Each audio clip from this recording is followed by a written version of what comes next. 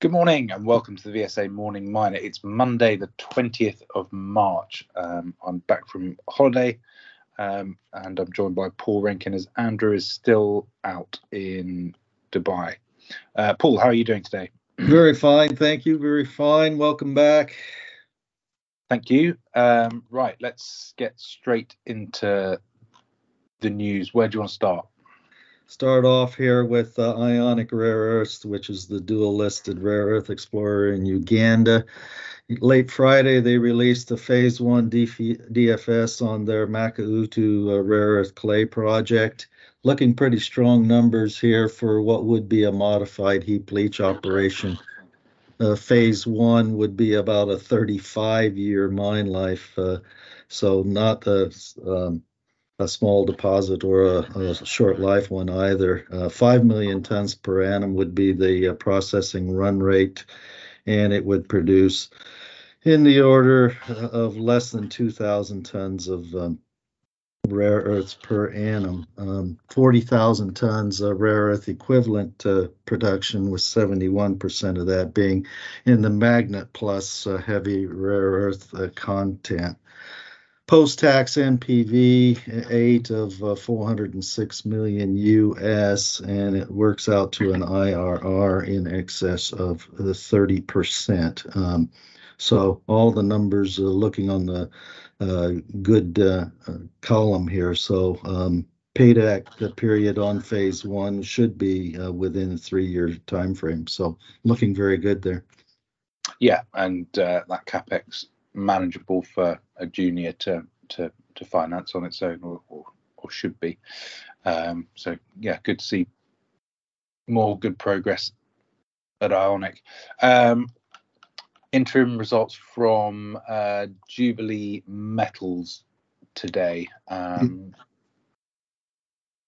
Yes, that's right. Group revenues for the interim period ended December 31 for this African PGMs and base metal producer, 63 million sterling, where PGM and chrome sales were 58 million of that, and copper sales were 5 million of it.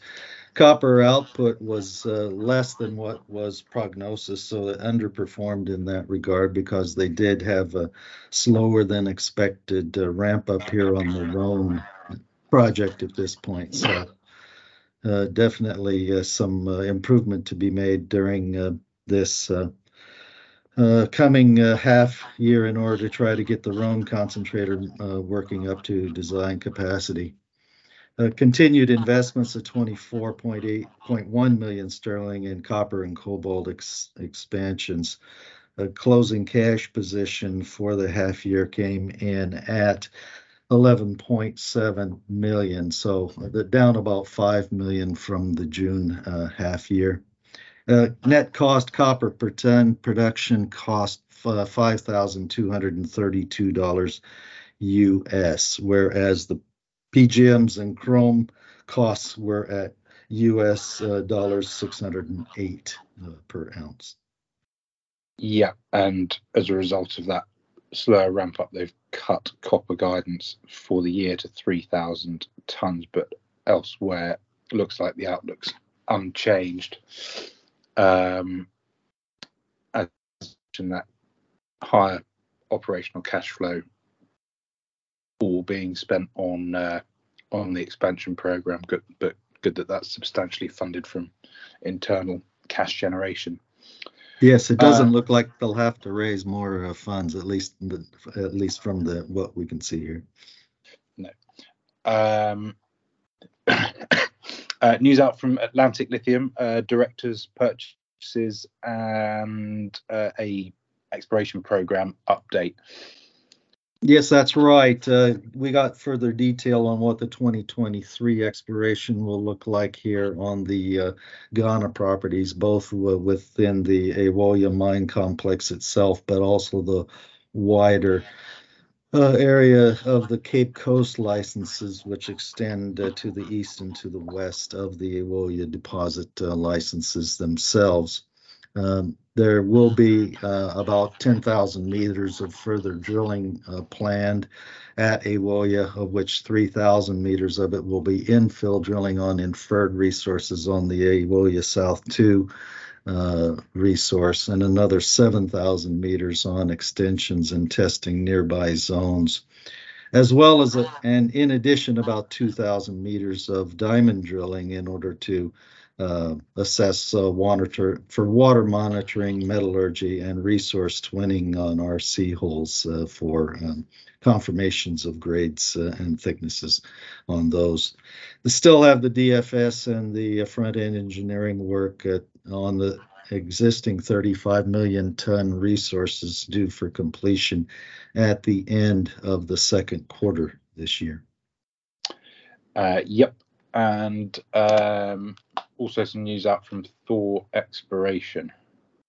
Yes, Thor Exploration, that's the dual-listed Nigerian gold producer, as well as with a sizable gold deposit project in Senegal. The news out today specifically about the Senegal property, and that's called Douta, coming in with almost 1.7 million ounces of resources, which is in both indicated and inferred. So that deposit looking very strong here. And just to remind investors, that's quite a lot bigger in initial resources for the Douta project than what had been the resources on their project in Nigeria. We're looking at grades are about 1.3 grams per ton on the indicated resources and 1.2 on the inferred. So it's definitely strong enough project here for a heap leach or potentially some milling component as well in due course. For 2023, they expect to drill about 65,000 meters of additional drilling. Excellent. Okay. Anything else, Paul? That will do for today. All right. Thanks very much. We'll be back tomorrow. See you then.